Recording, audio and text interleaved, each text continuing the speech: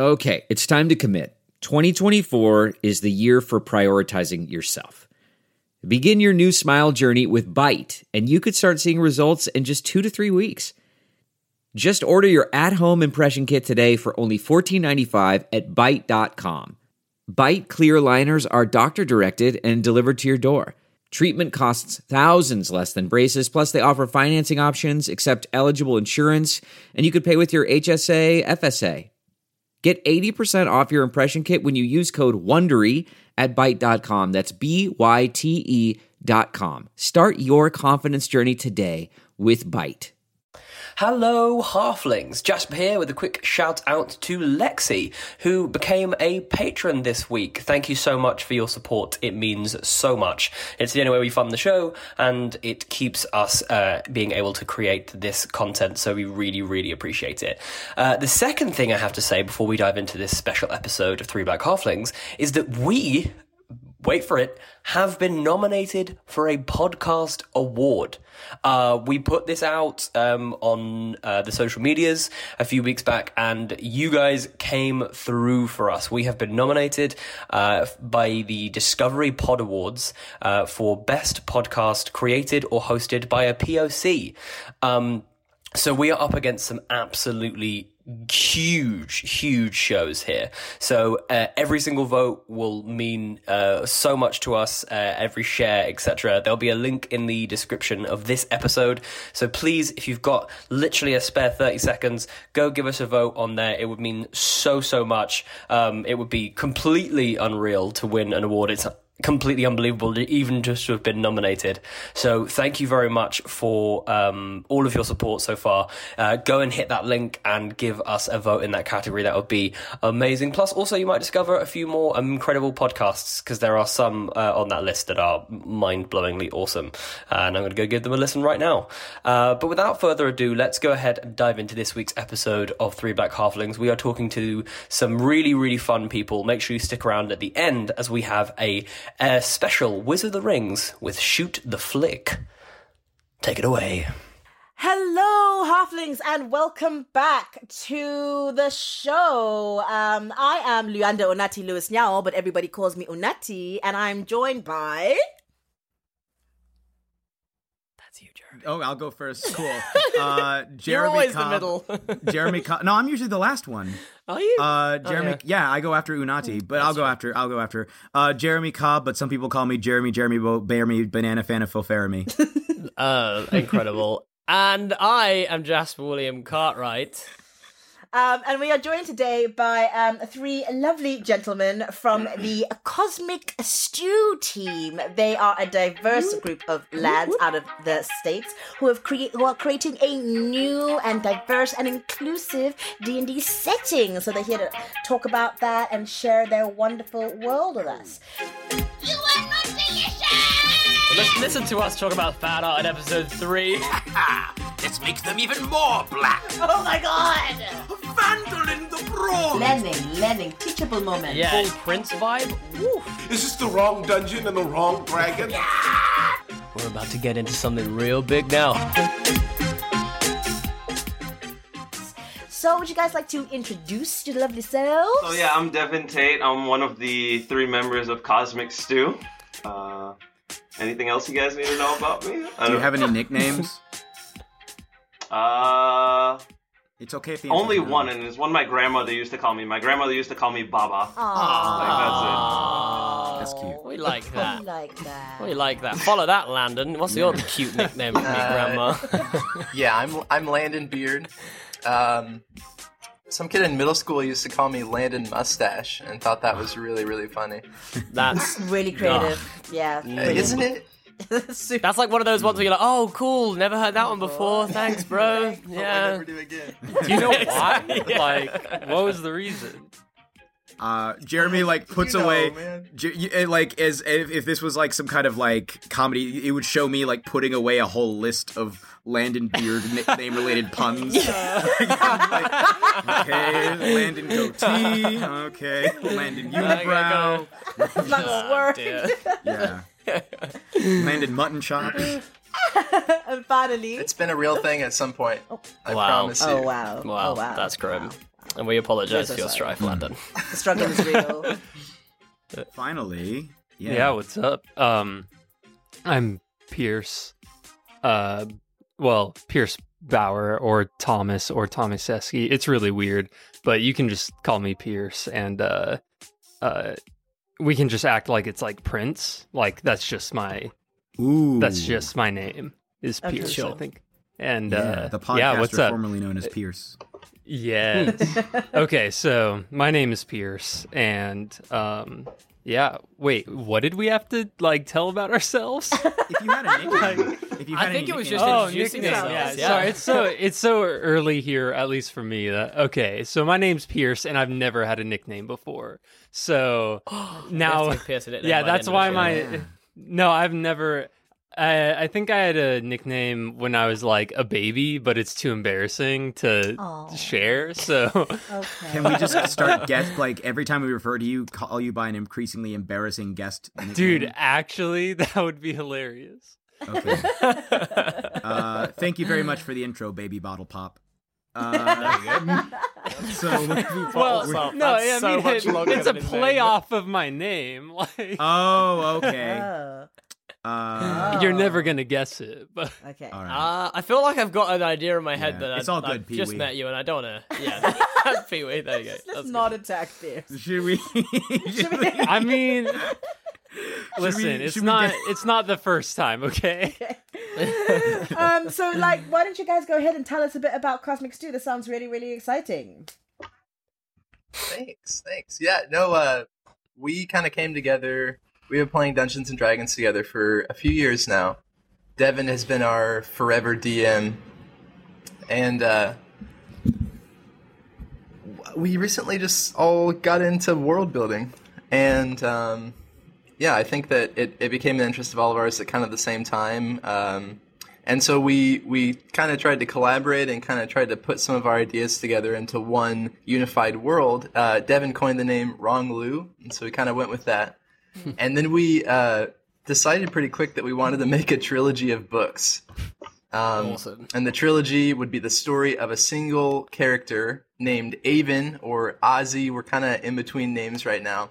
But this Avon is the sole synthesized manifestation of the two elemental catalysts in the universe, order and chaos. She's like the overlapping of those things.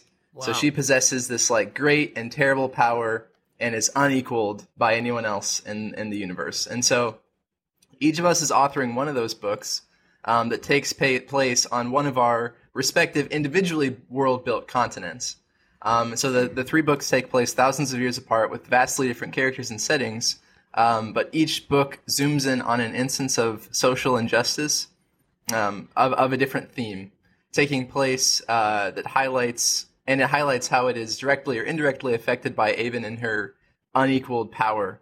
And so the arc is trying to explore her struggle to self-identify and like her relationship with morality, having no one to answer to, and So in the interim, while we're kind of gearing up for that, we're making maps and items and monsters content to try to be independently usable, but we're also using it as like tools to help us world build and to help us develop lore and culture and history and stuff. And yeah, guys, what did I miss? I'm sure there was some stuff. I think you got most of it. No, man. that's fantastic. There you go. Yeah. So like these three separate worlds, do you want to like each of you kind of talk to us through those sort of worlds and then maybe talk about what inspired those worlds for you, like individually? Yeah. So book one is taking place in the continent of Alvash, and that's the one I'll be me, Pierce, I'll be heading. I don't know, are you guys going to include any video? This is just audio, right? It's just audio. Yeah, this is just so audio. Just relax, just chat with us, reminding it's all cool. reminding the audience who's talking. So book one will take place in the continent of Alvash, and it is essentially a cataclysmic area where there's like this giant valley in the center of it, and a lot of strange, mysterious things happen there relating to the main character, Avon. And the continent is really, or the setting on the continent is really going to explore like class divides. So as of right now, any racial term I use right now is probably mostly just a stand-in, since there's a lot of transformation happening in the D&D realm right now about race. So these things are probably going to change as we do more research and update our stories. But as of right now, essentially there's an elven like supremacist society, essentially akin to white supremacy. So there's this elven society that is oppressing halflings and gnomes on the continent, and the elves have convinced the gnomes to also hate the halflings based on their ears. So in Alvosh, halflings have rounded ears, and gnomes have pointed ears. And since the gnomes have pointed ears, like the elves are like, hey, you should hate the halflings. So it's like it's really playing on how oppressors will divide the people that could come together to oppose them, but make it harder for them to do that in very subtle ways that like take advantage of people's fears, really. And so that's going to be like the key focus of the Alvosh series. So it's like instead of colorism, it's earism. Exactly. Yeah. 100%. And I guess some heightism in there as well, like from the elves. Yeah, probably a little bit. But those will really be the central issues. There will be a lot of messed up stuff, and like I remember Landon and I came up with this twist one time. Like he came over to my place, and we blew each other's minds, coming up with this really, really dark twist that I don't want to reveal at all. But it's definitely going to be it's going to be hard to write without making it just like totally the worst thing ever, like the most vile thing. So I have a question. Does Avon kind of showing up in the world of Alvosh and then just seeing these people in this situation? Hi everyone, Jeremy here. My mic unfortunately malfunctioned during the asking of this question, and we can't remember exactly what I said, although we think that I was asking whether Avon could remember what had happened in previous eras, or what she could remember from previous eras. Bye-bye! So it's actually really interesting. Thank you for asking that question. Avon is essentially born when Ronglu is formed. So in the cosmological timeline of the plane, as we've been calling it a plane rather than a planet. In the cosmological timeline, there's an event that causes multiple planes to fold in on each other. In our world, we just call it the fold. So the fold happens, and when the fold happens is when Ronglu is both created and then imbued with those kind of fundamental forces that Landon talked about that created Avon. So Avon doesn't have any memory. She's literally born when Ronglu is formed, and so she is actually dormant for most of Alvosh. She is kind of in embryo, developing, but she has this group of people who protect her. They are called the Vessi, and they are actually part of her. I don't know how much of this I'm supposed to be revealing, actually, but I can definitely see Landon like. I mean, just gives out the first. Yeah, you can cut whatever, but essentially, like, no, it's just this really cool mechanism where, like, she isn't really there, but she is, like, I can't think of the word right now, but like, you see her existence in ways other than through herself. And so it'll be a very like espionage-esque setting. Excellent. Landon? I think maybe a way that we can explain it. Oh my gosh, I finally figured out my audio is getting feedback. This is a momentous occasion for me because I'm terrible at stuff like it. Okay. What I think a way that it can be explained is so the beings that conventionally exist on Ronglu are of order. They're of the catalyst, the fundamental property order. Aven is the mixture of both order and chaos. And the beings that are affiliated with Aven and protect her, they are beings of chaos. So she kind of is able to toe the line like no other being can really do. True. Okay, cool. Fascinating. Very cool. And what about my people right there? Yeah. What about your setting, Landon? Which sort of continent are you kind of taking over? What are you creating? Oh yeah. So my setting is book 3. It's called Lurtzia, and there's little cameo appearances from a continent to the east called Yunka. And my stuff takes place thousands of years after Alvash and thousands of years after Sintera, which is book 2. That's Devon's. And it kind of revolves around differing philosophies and how one could be sort of subjugated or ostracized or looked down upon for their varying philosophies. So it really breaks down to as simple as magic versus science. The continent of Lurtzia is really magic dominated, and all of their politics are rooted in magical and the arcane arts. And so technologists, scientists, people like that are oppressed because their philosophies are differing, and the Lurtzian higher-ups perceive the scientists as being lower class people who can make their way in the world. They like it to be really exclusive to you have to have magic blood, you have to have all this potential and have the opportunity set up for you. And so they perceive technology as a way for essentially peasants to rise up against the man.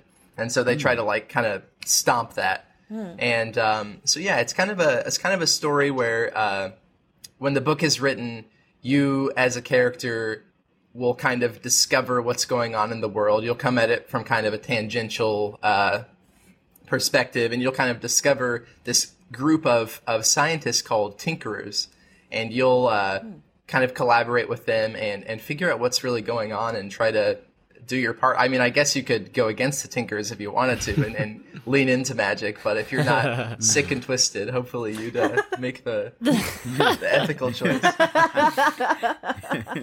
that. And Devon, how about you? What about your continent and planet and world?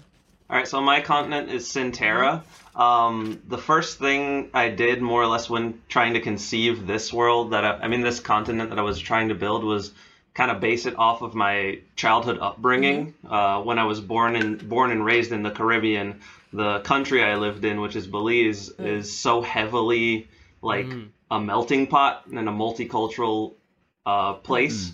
There wasn't there is racial tensions and things, but in some parts, but for the most part, we're a whole people and cultures intermingle freely a lot of the times. And that's kind of what I wanted to reflect in the continent, and necessarily kind of bring that into the story, that not necessarily even though all the races intermingle freely, and even the world itself, it's a world, it's a continent filled with many stitched together different parts of lands that don't seem to necessarily flow into each other exactly that well. So you can go from a desert to a tundra really quick by just doing a couple miles travel.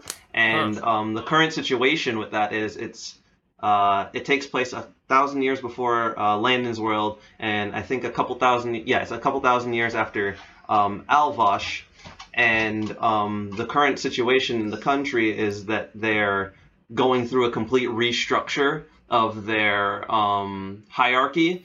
So originally it was about 5 different monarchies ruling individually in separate kingdoms, and an event happened that ended up wiping out an entire kingdom, and the neighboring kingdoms were in the midst of a civil war and had to more or less find a way to work together to take down this great evil that was coming and destroying the lands. And now what everyone's struggling with is how do we redistribute the wealth, because all the kingdoms ended up being dissolved in this conflict and everything's getting restructured. So now you have certain groups from what used to be a kingdom's territory gaining all this power, while ones who probably did the most of the work holding off the front lines didn't really get much of that benefit just because of the locations they've been put in. So the system kind of in general started some places off to fail versus other ones, yet they're all at the same time trying to show each other that, okay, we're distributing this equally. You might have needed more, but, we're separating it equally. So that's more or less the issue that deals with in my book, is not necessarily people getting discriminated against or having problems based off their races, but more based off just how who got access to the wealth and was better set up. So it's more of a classism issue. Kind of geographic too.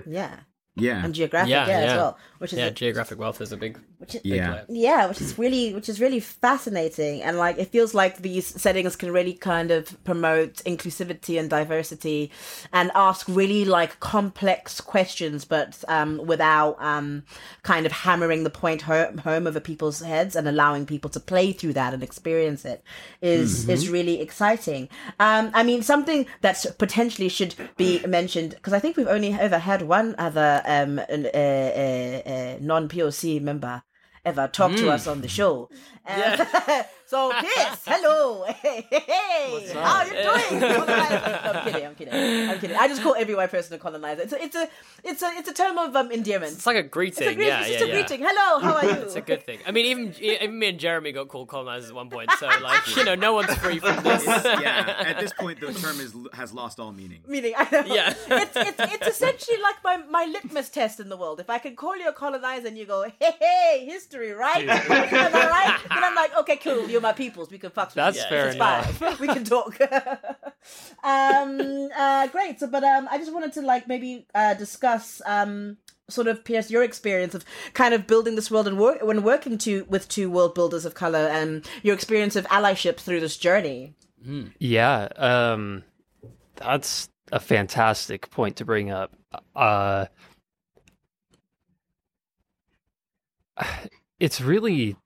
Sometimes it's really hard to pinpoint exactly what's so different about it, because when you're breaking down a lot of the barriers that are normally up, it's kind of just like at some point it feels like just you're normalizing not being a racist asshole. Like it's like I mean, a lot of it is a really active listening and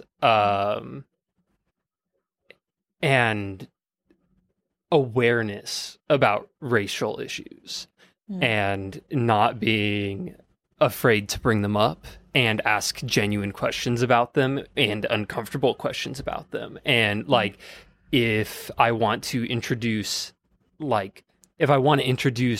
a system in my world to highlight a racial divide, I'm not just gonna do it. I'm probably going to bring it up to Devin and Landon and be like, hey, like, what do you guys think of this? Like, on a personal level, like, how would you, if you're like, you guys are people of color, if you're reading this, does this like hurt you, or is it like shining a light on what needs to be illuminated?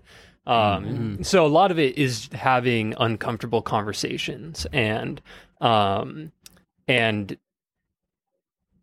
not being afraid to misstep sometimes. I think that they're like, so I study religion and ethics in school. And I'm not super religious, but a big theme in religious studies is that like people will a lot of the times gloss over the most important points just because they're pretty scary points to talk about, and like because it's really easy to offend somebody, and like rightfully so. Like they are incredibly personal things to people. And so part of it is just having to, like, a lot of it is just having to be genuine about it, and like not like, I don't know how much more I can emphasize how important it is just to be genuine and compassionate about coming at any of these issues. So that's really what it's about. Other than like, that's what my experience has been, other than just like actively trying to not be racist as hell. Like, it can be. What's up? Yeah, I was gonna say, I think it's an interesting thing. We get a lot of questions on the show about, you know, like, oh, I'm a white dude, and I'm running this game, and I want to make sure that I'm making it more diverse. And even in situations where it's like they're just running it all for other white dudes.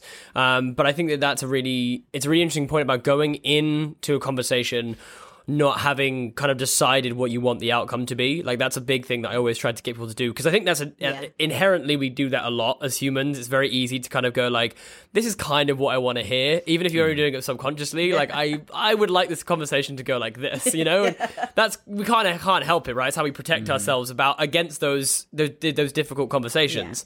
And so I think it's really good that you've come into this scenario where you're going, okay, I'm fully prepared for what, like, for this to just be like hey, I wouldn't do this if I were you, or, you know, I'm willing to, you know, I'd change this and this, and to not have that like preconceived idea of like, okay, I'm really like, I'm hoping they'll just be like, yeah, this is fine, Jasper, because that's only ever going to cause conflict. That is oh, thank you so much. You took the words out. I was trying to find that point. Is that it's you also have to be okay with being told no. Like, you have to be okay being told that, like, nah, dude, that's too fucked up. Like, and like a lot of people just like, I don't know if I think it comes from a place of not, I think it comes from a place of like, I'm not racist, so like, how can the thing that I just came up with be racist? Like, that doesn't make any sense to me.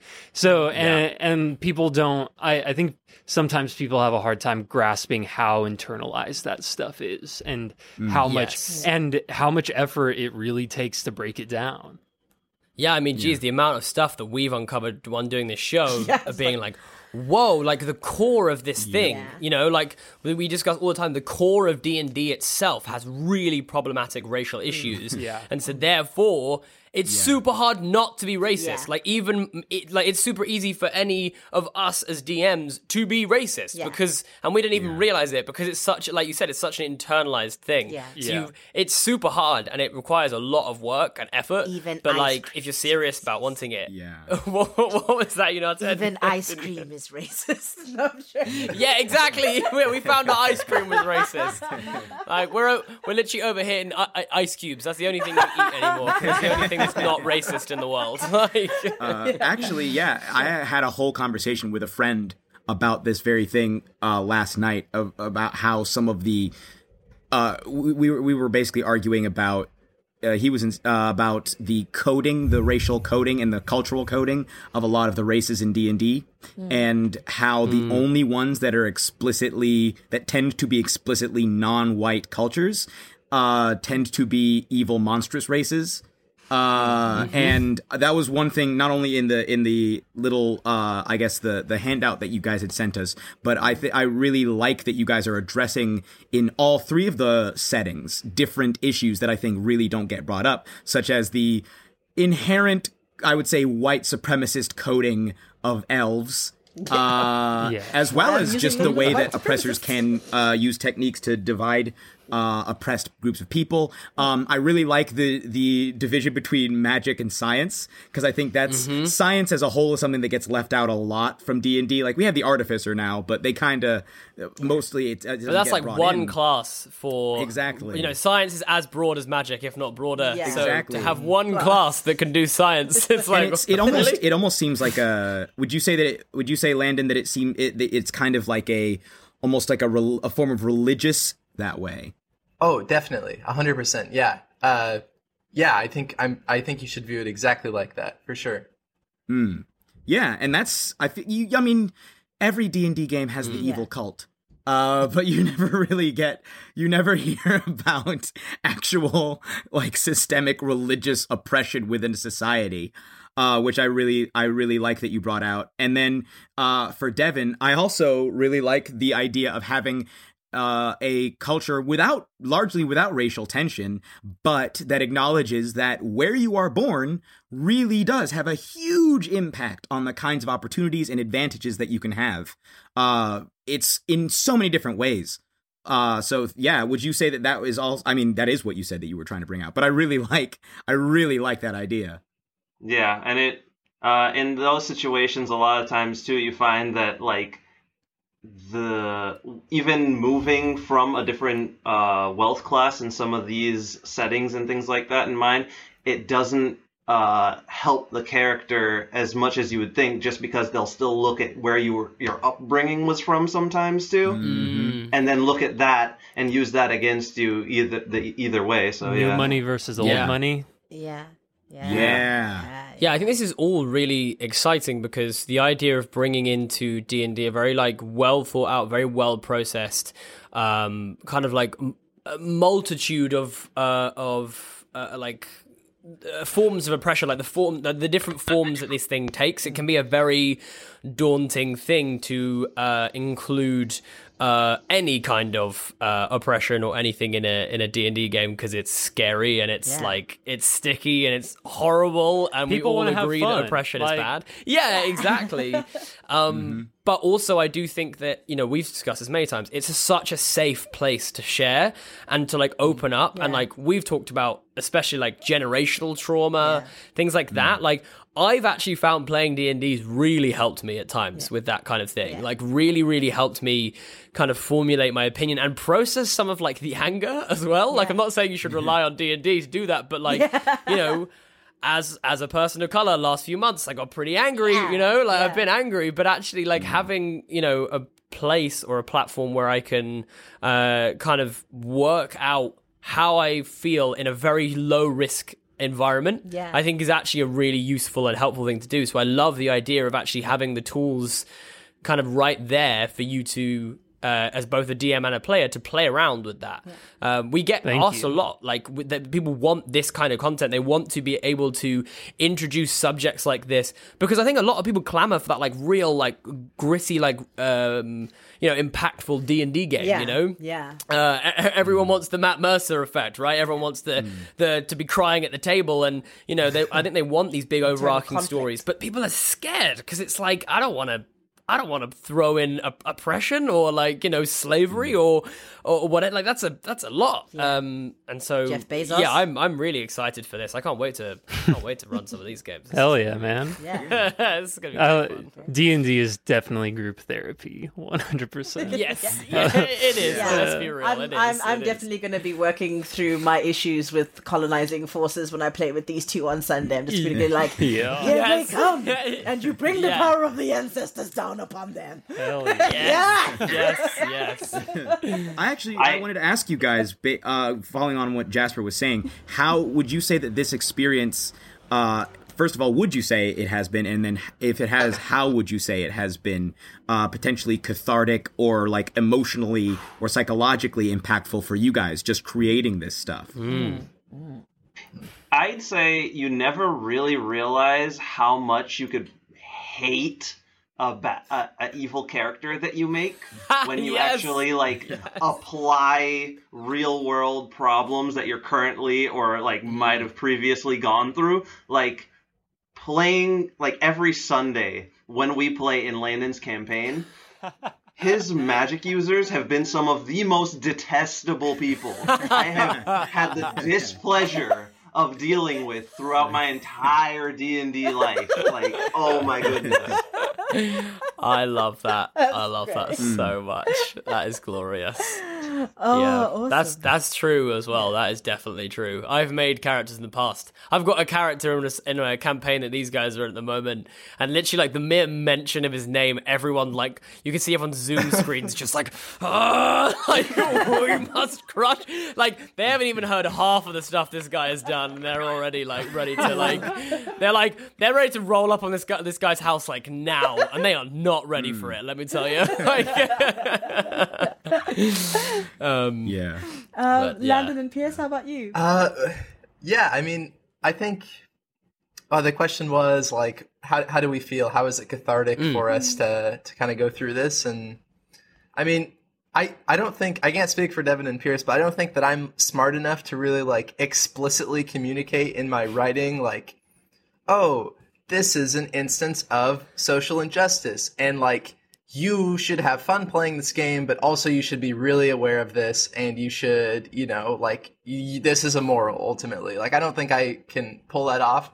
But I think it's been fun trying to, like, code kind of some subtle messaging into even the content that we've been making now in preparation for our books. So, not like we've discussed, like D&D.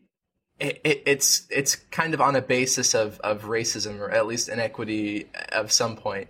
And so I think like just being conscious of that, and like going back, like retroactively recognizing that in some of the games that I've played, or some of the fantasy that I've consumed, and like trying to actively go against that, and like, oh, maybe I'm going to code in here that, you know, there's great wealth and power and influence that comes from this tribal society, as opposed to this conventionally like advanced, you know, scientific whatever city. And so I think it's just like trying to think of that has been really like a good experience for at least me as a creator and as a thinker, and as like as someone who tries to be considerate of stuff like that. It's just been fun to go about that. It's kind of scary though when you realize how much is coded into like all the stuff we used to read as kids, and you're like, oh man, representation. no wonder matters. I feel this way.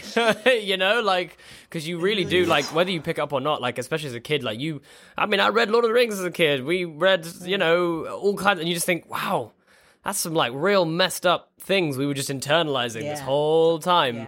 So yeah, too damn right. It's about time we get the flip. You know, we get the flip side, and we get some good coded messages. So I thank you for that. One of the things that I always draw reference to when I'm like thinking about fantasy, and when it really captivated me was being a little black boy with curly hair and watching Lord of the Rings and watching Legolas, this you know, tall, white, elven, blonde, straight-haired, beautiful man, like slide down the stairs on a shield and flick his shield into the neck of a like dark-skinned, misunderstood orc. Like, you know, that was what really ensnared me. And so we want to hear that orc story. That's like we want to hear what their backstory was, exactly. what they did to deserve that shield to the throat. Dude, all right, you know it's really messed up. This is going to be kind of a dark turn, but so like Landon, like the you know, I was watching the same thing as a little kid with like some fucking like straight kind of blonde hair, and I'm able to like identify better with Legolas, you know. And then like as a little kid, I would straight up go into my neighborhood carrying a bow and arrows around, and I would shoot at stuff with my bow and arrow in broad daylight in public, role playing like I was Legolas. I cannot imagine a little black kid doing that and being safe doing it. Like this shit, it comes into the real world. Like, sure. There's the first level of being able to identify, but then there's the second level of being able to actually like carry out that identification. And some people would get killed for doing it because of their skin color. Or like in like serious life ruining Like, trouble. yeah, you like- know? Like you never get a job yeah. or go to college. Yeah, exactly. But I think this is like so much of the conversation that has been a real joy for me to realize is how it's been sad to realize how important things like fantasy and pop culture are in our society and how much of an effect it's had already. But also empowering. You know, it's been incredibly empowering for me. I don't know about the other two halflings, but it's been incredibly empowering to be part of that conversation, even in a small way. And I think that it's nice to know that there are people out there like yourselves who are helping to move the needle and who are helping to bring content to us that might, empower us in our own way, not just like us kind of having to fudge it and be like, oh, well, I could kind of be Legolas too. You know, let's have Black Legolas. No. Let's just have a new character who is explicitly black and we can celebrate the crap out of that instead of, do you know what I mean? Trying to always imagine or fit ourselves into another framework. Like, you know, we've started recently playing a campaign in the Wagadu setting, and I felt genuinely emotional after playing that. After really truly embracing my race and a part of my heritage and getting to play that to fruition without being put into a box, but also playing a fantasy setting, you know? Playing a fantasy setting without having to do any of that like extra legwork that no one else has to do, you know, was an incredibly cathartic and amazing experience. And so I really it is exactly the kind of thing that I think you are going to bring with your content to more people, and I applaud you for doing it. And I'm really excited. I'm gassed. Thank you. I want to see all the stuff, and I want to play with all the things, and I want send me some of these items. I'm a big fan of items. Actually, just give me some. I want to meet Avon. I want to meet Avon real bad. I just want to have words with her and be like, "Hey, girl, let's start. What's the tea? What's the tea, girl?" Yeah. Let's sit down, have a chat. Yeah, is Avon gonna be like a character in the actual settings so when people actually play in the setting? So one that like a PC, like someone you could play as, like an NPC, like an NPC. I think so. In different kind of manifestations. What do you guys think? She's basically gonna be like the Tarask, right? It's like she shows up, run! Exactly. Like you're just everyone full pelt, like just get the hell out of there. 100%. Best hope you're on the I don't know how much winning we side. can reveal about Avon, guys. Okay, cool. I don't know. I might have already ruined it. Yeah, don't give any Cool. serious NDAs, non-disclosure agreements all around. Yeah. But thank you guys so much. It's just been such a great opportunity to have this really lovely, illuminating conversation, and I feel like the level of detail and consideration and really kind of exploring the nature and permutations of oppression, just and also like finding ways to do that in a way that is also fun at a table. It's just really, really exciting, and I can't wait to follow you guys more and get into your items, get into your world, and get into this content. Where can we find you on the interwebs? We want all the Cosmic Stew goodness. Yeah. Where can we? Yeah. I mean, we have a little bit of a presence on Twitter and Instagram. Cool. And I think those are kind of leading the charge right now. Is it at Cosmic Stew? Yeah, at Cosmic Stew RPG, right, Pierce? That's what it is? Yeah. Both places? I think so. Great. Yeah. Amazing. Had to give it a little suffix. Gotta follow everyone at Cosmic Stew. That's RPG. RPG, yes. There we go. Yeah. Amazing. Awesome. I can't wait. Our Insta is definitely a little bit plump compared to the Twitter. Okay, cool. Plump. Got that plump in. It's a thicker stew. The Cosmic Stew is thicker. Exactly. And all that stuff you can find on our Patreon too.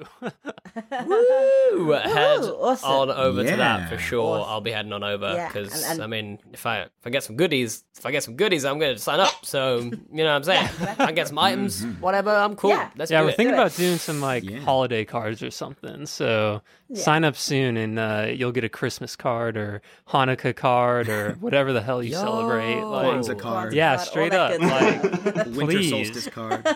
Yeah, I'm gonna find the most obscure holiday possible and request. That's fine. I want a We're gonna card, ask. please. We're gonna ask people what they want. We're not gonna just National- assume anything. So National tell us Pizza what. Day. All right, shit. We'll send you you a go. pizza Well, too. Oh, hey, yes. I want a Valentine. Oh man. Thank you guys for pulling fantastic. through and just having like a really great conversation with us.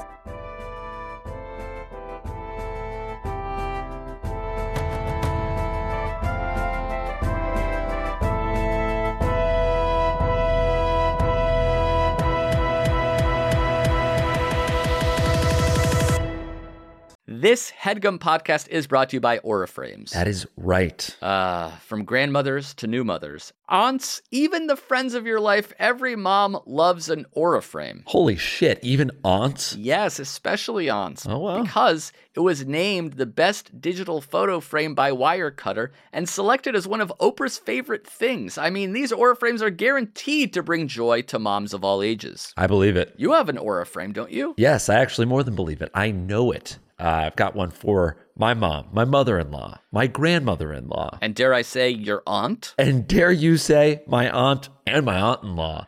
Everyone's got one. Everyone loves them. I mean, Mother's Day is right around the corner, and there's no better gift than a digital photo frame. You give them the frame. It's got preloaded pictures in there, and you know what? You can update it with an app, so every time you take a new picture of a sweet little person or place or thing in your life, it gets automatically sent to that frame. Exactly. And right now, Aura has a great deal for Mother's Day. Listeners can save on the perfect gift by visiting auraframes.com to get $30 off plus free shipping on their best-selling frame. Holy smokes. Excellent deal. Yeah, that's auraframes.com. You use the code HEADGUM at checkout to save. HeadGum. Nice. Yes. HeadGum. It's easy to set up. It's loved by everybody, including Oprah, including your aunt. Mm-hmm. So do check them out. That's auraframes.com. Use code HEADGUM at checkout to save. Damn right. And terms and conditions apply, of course. Of course. Thanks again to Aura. That's not just the sound of that first sip of Morning Joe. It's the sound of someone shopping for a car on Carvana from the comfort of home. That's a good blend. It's time to take it easy, like answering some easy questions to get pre-qualified for a car in minutes. Talk about starting the morning right. Just like customizing your terms so your car fits your budget. Visit Carvana.com or download the app to experience car shopping the way it should be. Convenient, comfortable. Ah. So I think it's about that time that we get into another Whiz of the Rings. But today, really excitingly, we are joined by two massive film buffs from the amazing podcast Shoot the Flick. Frankie and Scott are here. How are you guys? We're so happy to be here. Yeah, really exciting. I'm a big fan of you guys. I'm just happy to be on the show. And it's awesome. I love you guys. No, it's great to have you. Yeah, you can actually head over to their podcast, Shoot the Flick, and see our own Jeremy Cobb. They're discussing the film 42 with Frankie and Scott, which is really, really fun. I'd definitely go and give that a listen. But today, we're going to do a special Wizard of the Rings with you guys, which is where we're going to be diversifying Back to the Future. I'm so excited. Yeah, this is this was definitely an interesting thing to try and do. Yeah. It actually was quite interesting. There was a lot of roles we were like, well, yeah, that's could potentially be problematic if you change that around. And Right. So, yeah, this will be very, very interesting to see what ideas we have.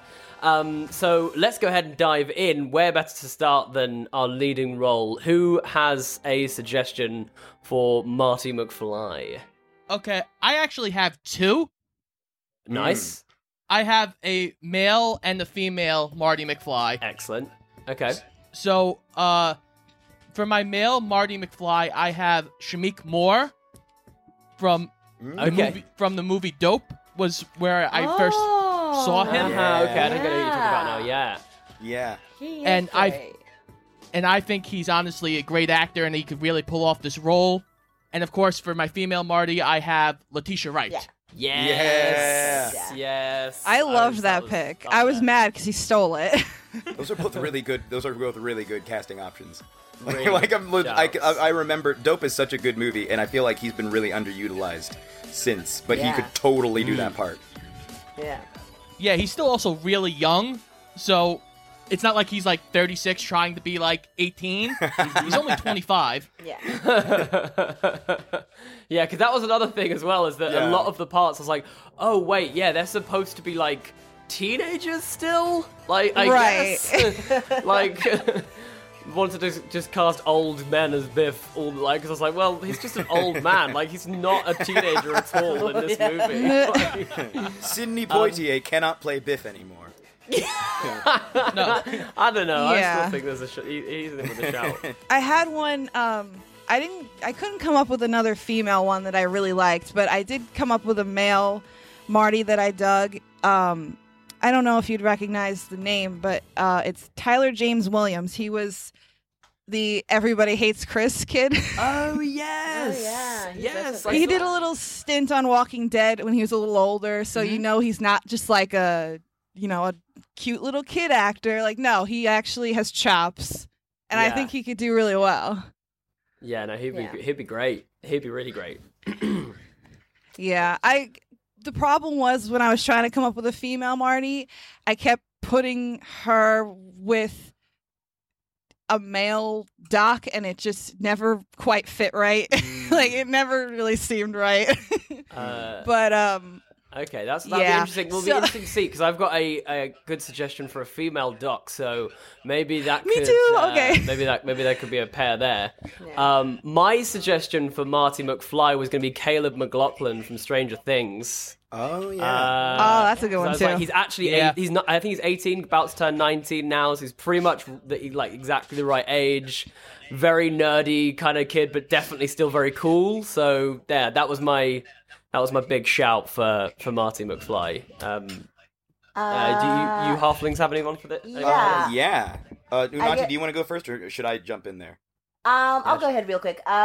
So I for female, like Letitia, obviously. But male, I was thinking, I don't know if you recognize the name, Tabora Medzi from Kalushi, the Solomon Mhlangu story. It's a biopic. It's a I haven't seen that one. and Tabo is really, really good, and I think he would absolutely nail Marty, like really Amazing. nail it. I know our listeners at home aren't going to get any benefit from this, but their really, really cute puppy has just appeared on the Zoom screen. She's back. She wants that mic. Oh, Leia has returned. She was making a ruckus. So I had Pain in the butt. Yes, Jeremy. I had said the obligatory John Boyega. John Boyega, represent. Casting for Marty McFly, but I had a 'Cause he has couple to of be other in. options. Yes, he has to be in everyone. we thought about John Boyega too, but we were like, oh, I think he's too old. Yeah, but we just. I don't know. I mean, he could probably pass, but Yeah. And I don't remember exactly what Michael Fox's age was when he did the original role, but I know that he was very I think he clearly was an in his, adult. like, so I early used 20s. that as a license to also throw in Donald Glover and Alfred Enoch. Alfred Enoch played he played Dean Thomas in the Harry Potter movies. Yes, I actually looked at him as yes. Yeah. We love a Harry Potter reference. well. Yes. Yeah, you got to get Harry Potter. And actually, I had him for another role, but I completely agree with you, Frankie, that Tyler James Williams from Everybody Hates Chris would actually be a really good choice for Marty. Yeah, he'd be great. Oh, thank He'd be you. So great. There's some strong Marty castings. I think that's one of our best roles we've cast on Wizards And of the I Rings, I literally just came yeah? up with a potential female casting for Marty, which is I think her name is Ellen Wong. I think she played Knives Chow in Scott Pilgrim vs. the World. Oh yeah, She'd be great. She'd be Yes. great. Yeah. Yeah. She was really good in that cool. part. Yeah. She'd be really cool. That's a nice casting. Well, let's find a companion then for Marty McFly and go with Doc Brown. I had two suggestions, but why doesn't one of you, Frankie or Scott, why don't you kick us off with some Doc Brown suggestions? Okay. You want go first? Yeah, so I came up with a male and a female version for my female Doc, my female empowerment Doc genius character. I had Lupita Nyong'o. Yes. Because I think she can balance very well, like, the erraticness and also the just pure fucking genius of Doc. Yeah, you Yeah. totally buy that she's an absolute genius. She also shows up in every single casting I think that we do. Yeah, literally every single one we've done so far, Lupita's made it in there. Yeah. I mean, you can't go wrong with Lupita. You can't really at all. And did you say you had a male casting as well, like a chain? Oh yes. Okay, so I was thinking, who's a comedic, kind of erratic actor that is due for a comeback specifically. So I came up with Eddie Murphy. Yes, yeah, I had Eddie Murphy as well. Yes. Did you? Oh my god, I'm so happy. That's awesome. So yeah, I just thought it would be because the thing is, I feel like Doc was, and I'm pretty sure Scott would agree with me, that Doc was probably one of the most difficult ones to come up with because it's such a specifically awesome role for I can't remember his name now. It's escaping me. Christopher Lloyd. Mm-hmm. If you watch that movie, he just has such a specific. It's a very iconic role, isn't it? Like, really exactly. So that, it's hard to match that. It's kind of similar to the Genie role with Robin Williams and Will Smith taking that over for the new one. Kind of similar to that. Mm-hmm. Yeah. I completely agree. Actually, didn't think Will Smith did the worst job. I thought that film was better than I was anticipating with Guy Ritchie directing it. But I actually thought I think he definitely had Smith fun with it. I was like, sure, he's pretty charismatic. He's not Robin Williams, but yeah, agreed. Not bad. Love that. Will Smith love for those backup choices. Doc Brown if Eddie Murphy says no. Yeah. We'll just put a white afro wig on Will Smith. It'll be fine. For Doc Brown, I had Uzo Aduba from Orange is the New Black. Ooh, I like that. Yes. She would nail it. I like that a lot. Crazy eyes. She'd be really, really good in that part. I also had another lady recasting for this one because I wanted someone, again, a bit nerdy, a bit older potentially. So I'm going for Whoopi Goldberg. I think she would kill it. No, she does kill it, yeah. Scott, that was one of Scott's thoughts too. Oh, was that one of Scott's? I ruined a big one. But yeah, I just thought she's... I don't know what you thought about that, Scott, but I just thought she's very believable in that role, I think. Yeah, she's very believable. She's also... She kind of has that, especially when she gets going and she gets that head motion, where she's like... I'm like, I could totally see that with Doc just being like, oh, God. yeah, for sure. I just think it'd be really, a really entertaining Doc Brown, for sure. Because I think that's the big thing with Doc, is like you said there, Frankie, is it's got to be someone who brings a lot to roles. Do you know what I mean? Who, right. Do you know what I mean? Would define the role, but bring a lot of energy. You couldn't just play the lines and, you know what I mean? You'd really have to bring something to it. So, love that. So yeah, Scott, Jeremy, either of you guys got anything else to throw out for Doc Brown? Sure. I have I also had two castings, kind of three, but from a female Doc, I thought of Regina King. Yeah. Yes. That's a good one too. I like that. Because that would be cool. I'd be genuinely scared of Doc Brown though. I think yeah, okay, Doc, sure. Let's get in the car. Well, she has all the dramatic chops in the world, but she has done comedy before. Yeah. And I think letting her stretch that again would be quite fun. Because it's a bad movie, but Miss Congeniality 2, she's the best part of the movie. Sure. I love how, of all the things she's done, you're referencing Miss Congeniality 2. The woman won an Oscar last year. She also won an Emmy this year. That is very true, and much deserved as well. Much deserved. Yeah, for sure. Because she is, as we've attested to on this show, incredible in Watchmen. Yeah, killing the game. And She's then for a male Doc, I was stuck between Chris Rock and Damon Wayans. Ooh, I considered throwing in a Wayans brother. That's good. Yeah. One of them. I think Chris Rock would be really fun. I think Chris Rock would be really fun. Yeah.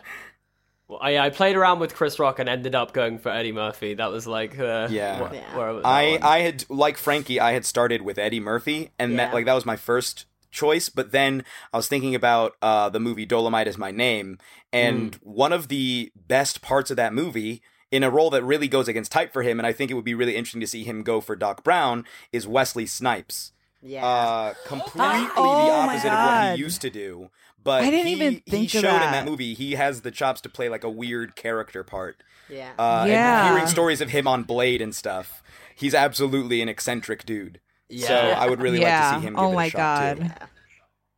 That would be fun. Yeah. Hollywood did Wesley Snipes dirty. Yeah, they really did. They did for him everything. so dirty. Yeah, yeah. I love that though. Wesley Snipes.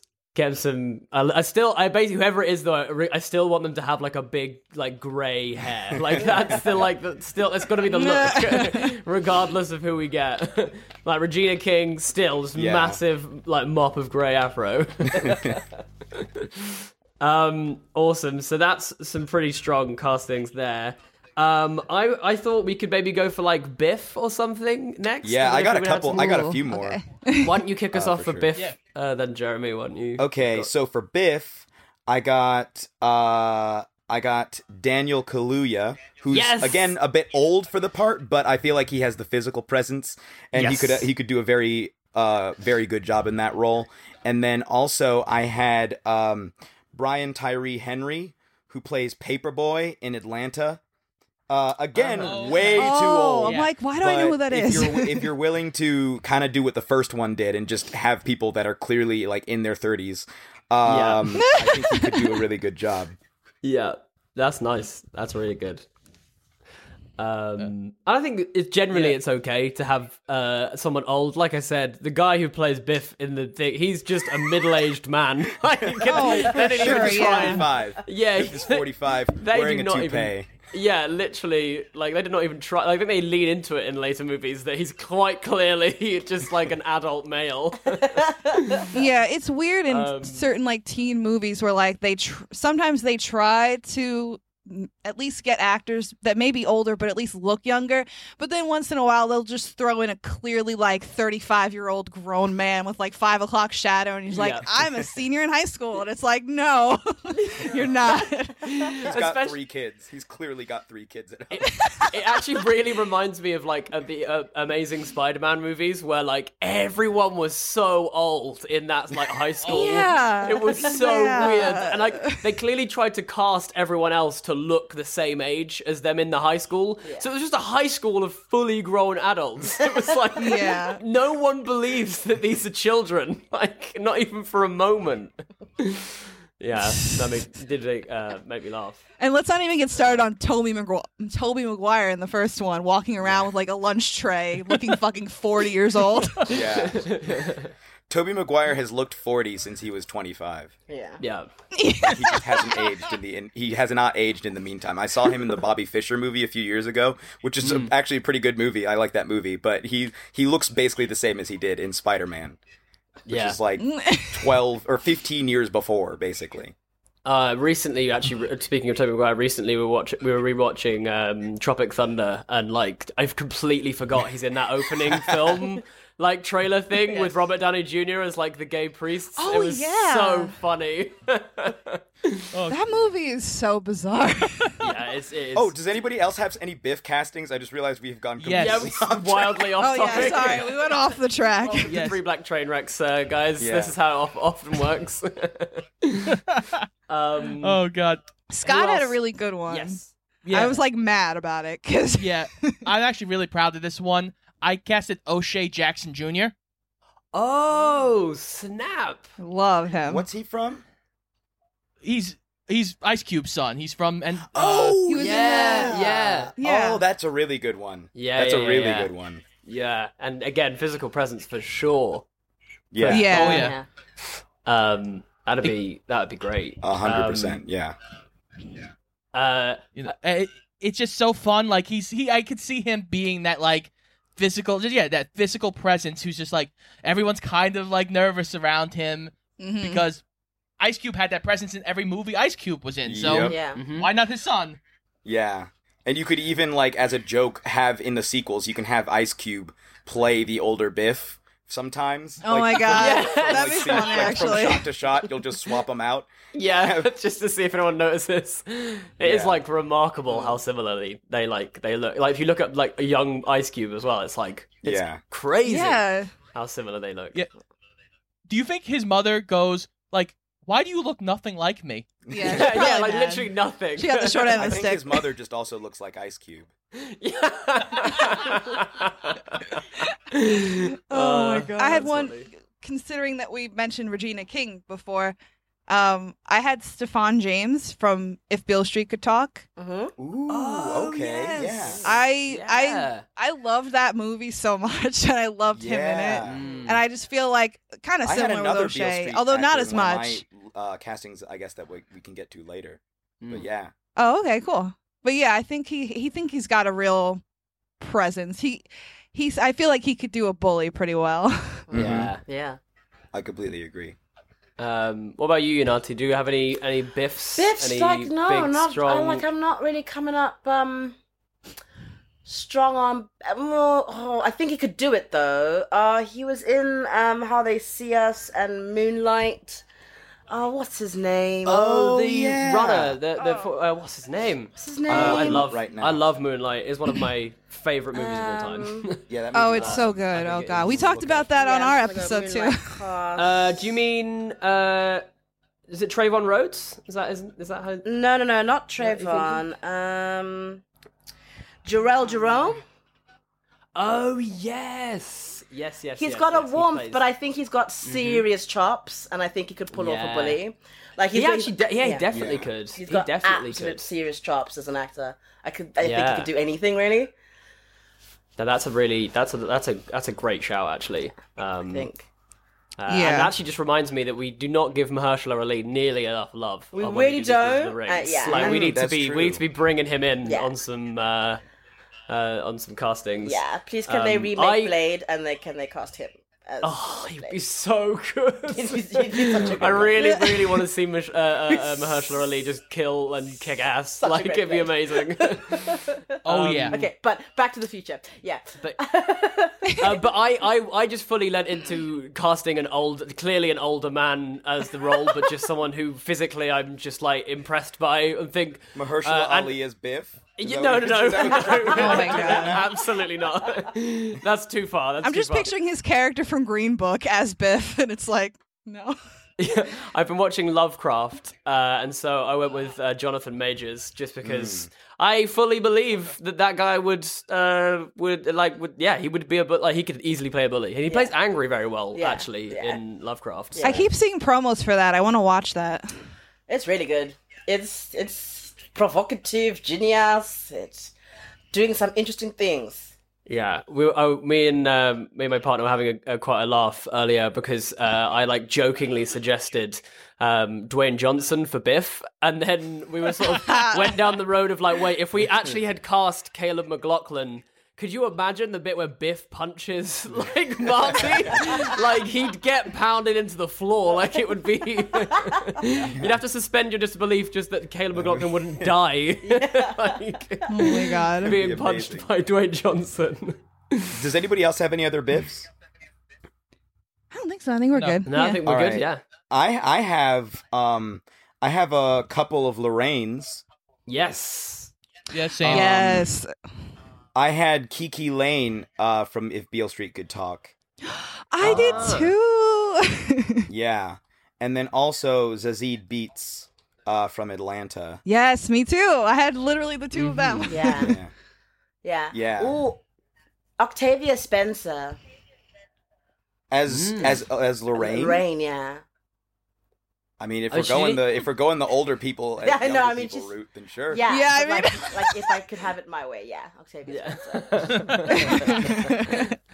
I mean, if we have it our way, we can't go wrong with her. Octavia Spencer and everything. Yeah, a one-woman show of Back to the Future. Yeah, that'd be awesome. Actually, Octavia Spencer would be a good Doc Brown. Now that you mention it. Yeah, she actually would. She actually really would. Yeah, she actually really would. Yeah, that's a good shout.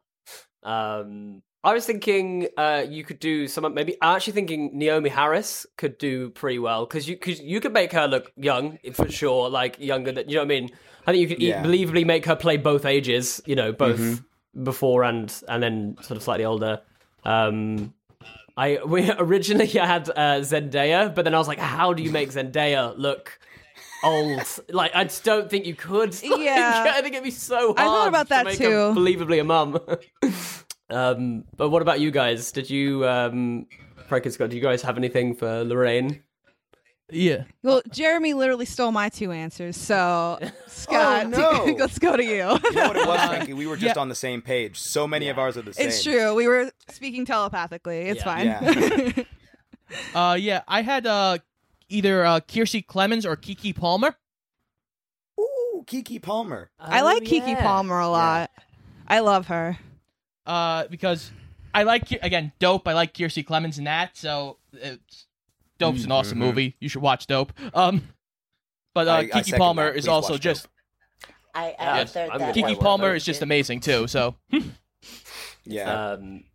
That's awesome. I reckon we've probably got time. We could probably do like one more, maybe if there's another part that anyone's... We gotta do George McFly. Oh yeah, of course. You can't leave Crispin Glover hanging. But this was one I struggled with the most. I don't think I've still got a suggestion that I'm happy with, because I was like, who the hell does Crispin Glover? Do you like how do you even get close? So if anyone's got suggestions. It's hard because this movie in general is so iconic, so it's hard. Like I know we're doing this for just, shits and gigs, but I hope to God that like they never remake this in real life. Yeah, for sure. Just because they should leave it alone. I can't. Like there was a time years ago, I feel like maybe I'm like just imagining it in my brain, but I feel like they had chatter at one point that like they were going to remake it and Zac Efron was going to be Marty, and I was just like not having it. I was like, no, please don't. Yeah, no, please. Someone will be foolish enough to do it. Just you wait. Yeah, someone would, for sure. coming. I think this is the only scenario in which I would be like, okay, I'd go watch it at least. Like, if we had Octavia Spencer as Doc Brown and... Yeah, like, I would especially if they cast Dwayne "The Rock" Johnson as Biff. As Biff. And then like, they still, like, they stick to the same story. That it's, like, him as the president, like, and there's, like, Dwayne Johnson with, like, a terribly sized toupee thing, like, just flopped on his bald head. It'd be hilarious. But yeah, if anyone's got any suggestions for replacing Crispin Glover, I had one that I kind of liked. I have Lakeith Stanfield. Dude, that's exactly who I had. That was a really good one. That is it. Yeah. Also, Lakeith Stanfield in anything, really. Yeah. I mean, yeah, but no, that's definitely it. Because the thing is, I was like, I noticed this. I was trying to think of someone who wasn't like too cool, like that I could believably see them playing someone who's shy and a bit, do you know what I mean, a bit weird, and like I was like, I can't think of many like sort of young, sort of younger black actors that I'm like, oh man, they're not that cool. Like most of them, like they're pretty cool. So I was like, I just can't think. But Lakeith Stanfield is such a good choice. I feel like. Oh, go ahead. Were you gonna say something, Scott? No, sorry, I was dealing with a puppy. Oh, okay. I was going to say, I feel like Lakeith Stanfield could actually play probably Marty if you cast him. And then if you throw some makeup on him, I would watch him as Doc Brown, too. That dude's ridiculously versatile. Yeah, he really is. Yeah, I would agree with that. Sorry to bother you. Totally agree. It's such a good film. Yeah. I'm just getting and I also had Tyler James Williams as a potential George McFly casting. I don't know. Have you guys ever seen him do? Have you ever seen the Key and Peele sketch where he plays like Eldritch Steve Urkel? No, I don't think I have. No. It's one of my favorite Key and Peele sketches. It's like the premise is that Family Matters was originally just a show about a family, but then like this ageless, immortal, all-powerful being known as Steve Urkel joined the cast and has just gradually used his powers to force the show to be more about him. And he shows up and does a truly incredible Steve Urkel impression that is also terrifying. That makes me that to me showed, first of all, versatility that I don't think I've ever gotten to see him show before. But it also made me just want to see him in like a weird, offbeat, kooky role, like George McFly. Yeah, no, I really like that. Yeah. That's a shout. I need to check out this sketch. Well, I'll send you guys this sketch. It's really good. Again, Keegan-Michael Key he'd be a very funny Doc. Like, he'd be a very funny Doc. Whoa, you're right. That actually would be awesome. That would be really awesome. That would be a good one too. I didn't even think of that. But the only other black actor that I could think of that would make a decent George McFly would be Justice Smith. Oh, okay. I'm trying to think of what. What's he from? He let's see, what was Jurassic World. He did Jurassic World. Oh, I've never seen the Jurassic World movies. No. He was in Detective Pikachu. Detective Pikachu. Yeah. Yes. He was the kid Oh, in Detective okay. Pikachu. Yeah. I've seen Detective Pikachu. Yeah, when he gets a bit of a he's got a bit of facial hair, and I'm just looked at some of his pictures actually. When he's got a bit of facial hair, ages him up a little bit. Yeah, he's got that kind of slightly shy, awkward. Because he's kind, he's got like the shy, nerdy thing going on. But yeah, I definitely think Lakeith was like the best one. Again, I was pissed at Scott because he came up with a better answer than me. But yeah, Lakeith Stanfield, man. See, the thing is, we all said we didn't want them to remake Back to the Future, but this version of Back to the Future would be so dope. I would like to watch it like it doesn't actually exist in the real world, but it's like you can watch the hypothetical movie that would have been made starring these people. Yeah. Yeah. That was awesome. I only had one more casting that I thought was really funny. I wanted to cast Principal Strickland, and I wanted to cast him as Dave Chappelle. That would be great. I love that. I was trying to think of a Principal Strickland. I couldn't think of one, but that's awesome. That's really I fun. love that. That's really fun. I felt like this film would be genuinely hilarious for some of these castings as well. Like, I want to really start a campaign for Dwayne The Rock Johnson as Biff. Like a 50-year-old. Squeeze him into some really like a school uniform, like a proper small like school uniform. He's wearing the Letterman's jacket and everything. Yeah. Just Dwayne Johnson hanging around the back of like a school ball. Like, it would just be so ridiculous. Oh dear, yeah. But I think that's the first time we actually got Dwayne Johnson into a casting, kind of. He's kind of hard to put into a role. It's like he takes up a lot of room, Yeah. I agree. If you cast Dwayne Johnson, you get Dwayne The Rock Johnson. Yeah, absolutely. You don't get nothing else. Amazing. That was really, really fun, guys. Thank you for joining us. It's so annoying we can't go even longer, because I felt like we could have literally cast like every role in this movie.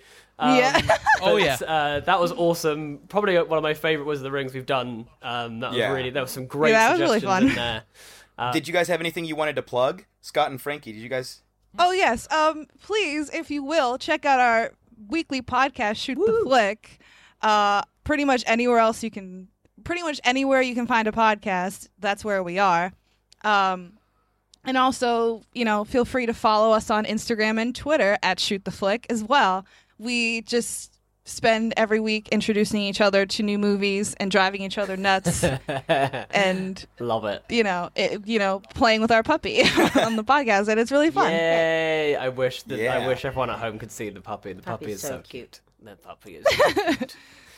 We'll cast Leia as Einstein in Back to the Future. Yes. Leia will be our Einstein. Oh, that would be great.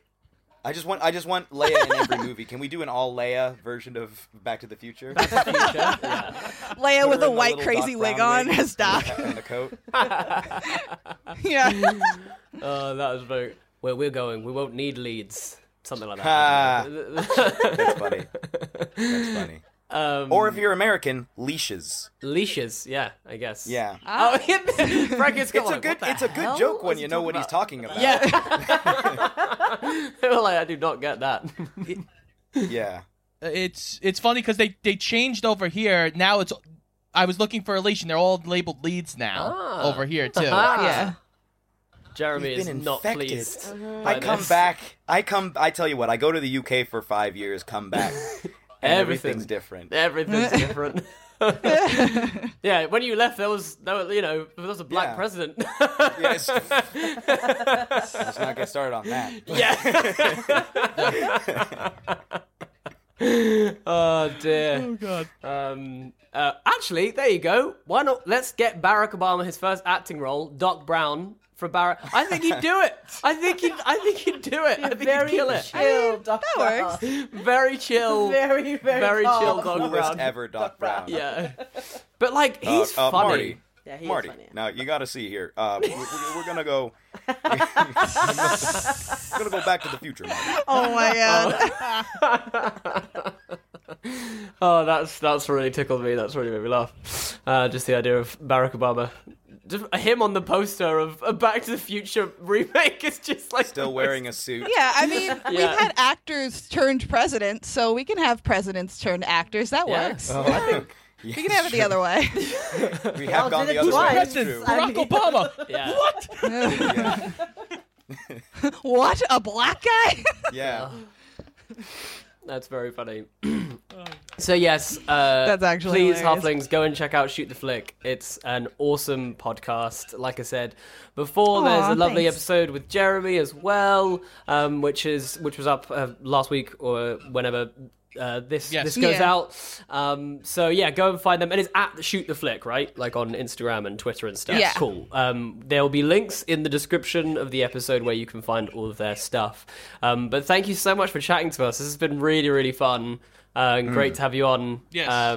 Nice to have like some proper film buffs on the show. Actually, I love talking films. Yay! So I feel like we can have a whole separate show just us talking about movies. Yeah. That would be fun. We should do that sometime. Yeah, for sure. Really, really fun. So thank you very much for listening, everyone, and we will see you next week. So long, Shire folk. Bye. Bye.